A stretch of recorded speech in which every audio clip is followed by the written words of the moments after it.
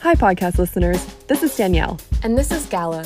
And this is Music and Mindset, a podcast series promoting mental health in the categories of mind, body, and spirit. Today's episode is Building Your Sacred Space and focuses on wellness for your mind and spirit.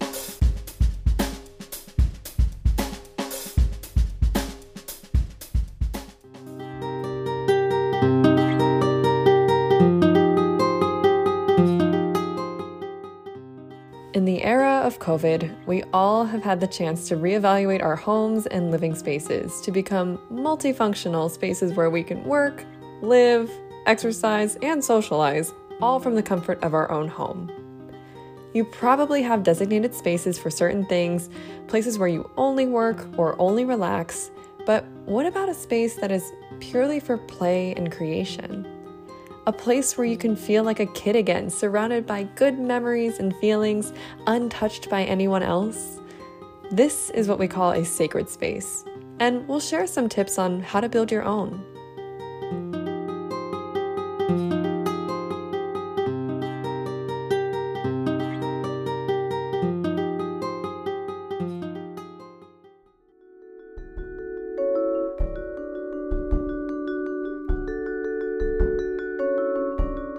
Julia Cameron describes this creative or sacred space like an artist's altar, where every object, scent, and activity done in the space has a specific purpose for its existence there.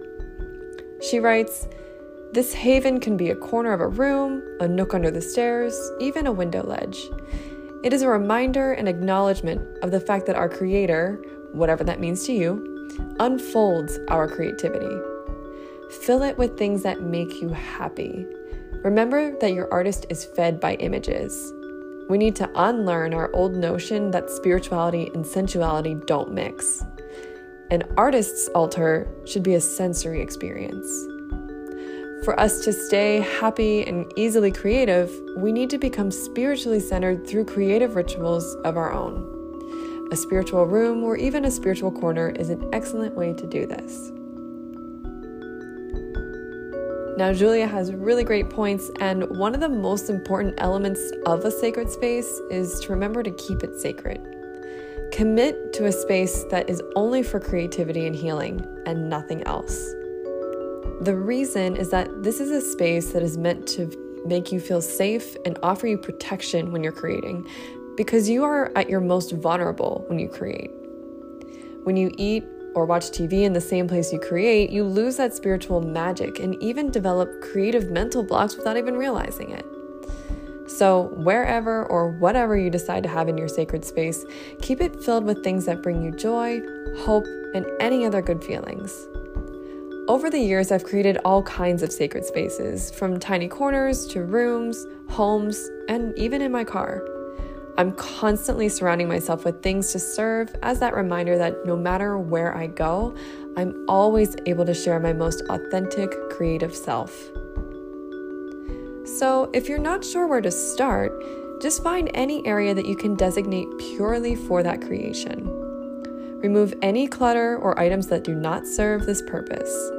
Start small and only fill the space with things that truly bring you joy. I like to include things that engage the senses, perhaps with scents, colors, textures, patterns, whatever, you name it. Remember, this is a space that is for creativity, vulnerability, and growth. So you might find in a month or two that you may actually outgrow some of those items or objects in your space. That's perfectly natural and actually really good for you. It helps keep those creative juices flowing when you're shifting around your space and helping to fill those needs of that current creativity cycle.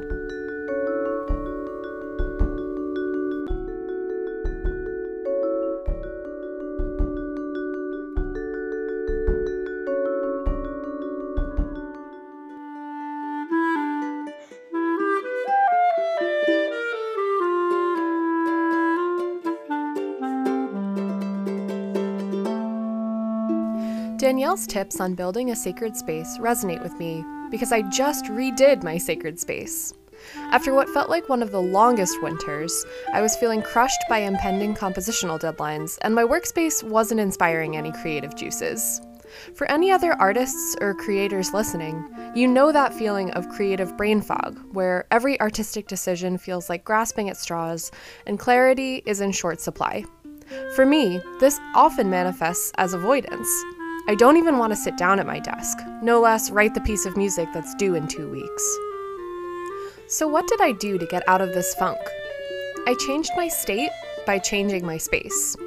My desk is in a corner of the room, which is perfect because it allows me to be surrounded by 3 big cork boards that I fill with magazine clippings, photos of friends and family, cheesy inspirational quotes, thank you cards from past students.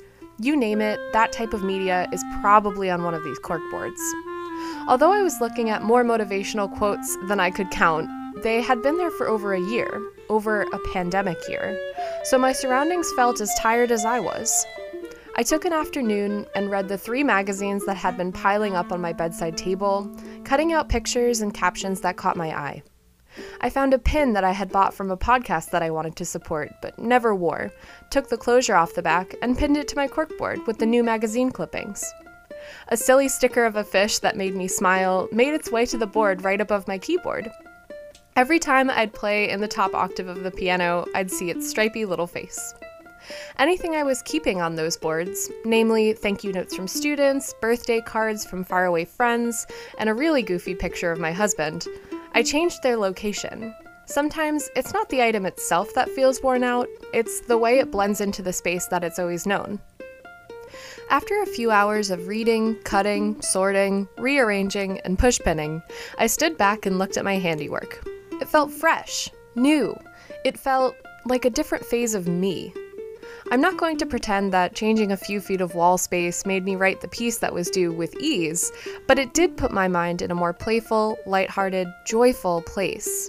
It made me want to sit down at my desk and compose. Changing my surroundings changed the things that I thought about. Visual cues are important, and positivity can flow from them in a way that eases our formerly burnt-out artist brain. I like to think that Julia Cameron of The Artist's Way would approve of my corkboard altar, my keyboard fish sticker, and the updated sensory experience I've created.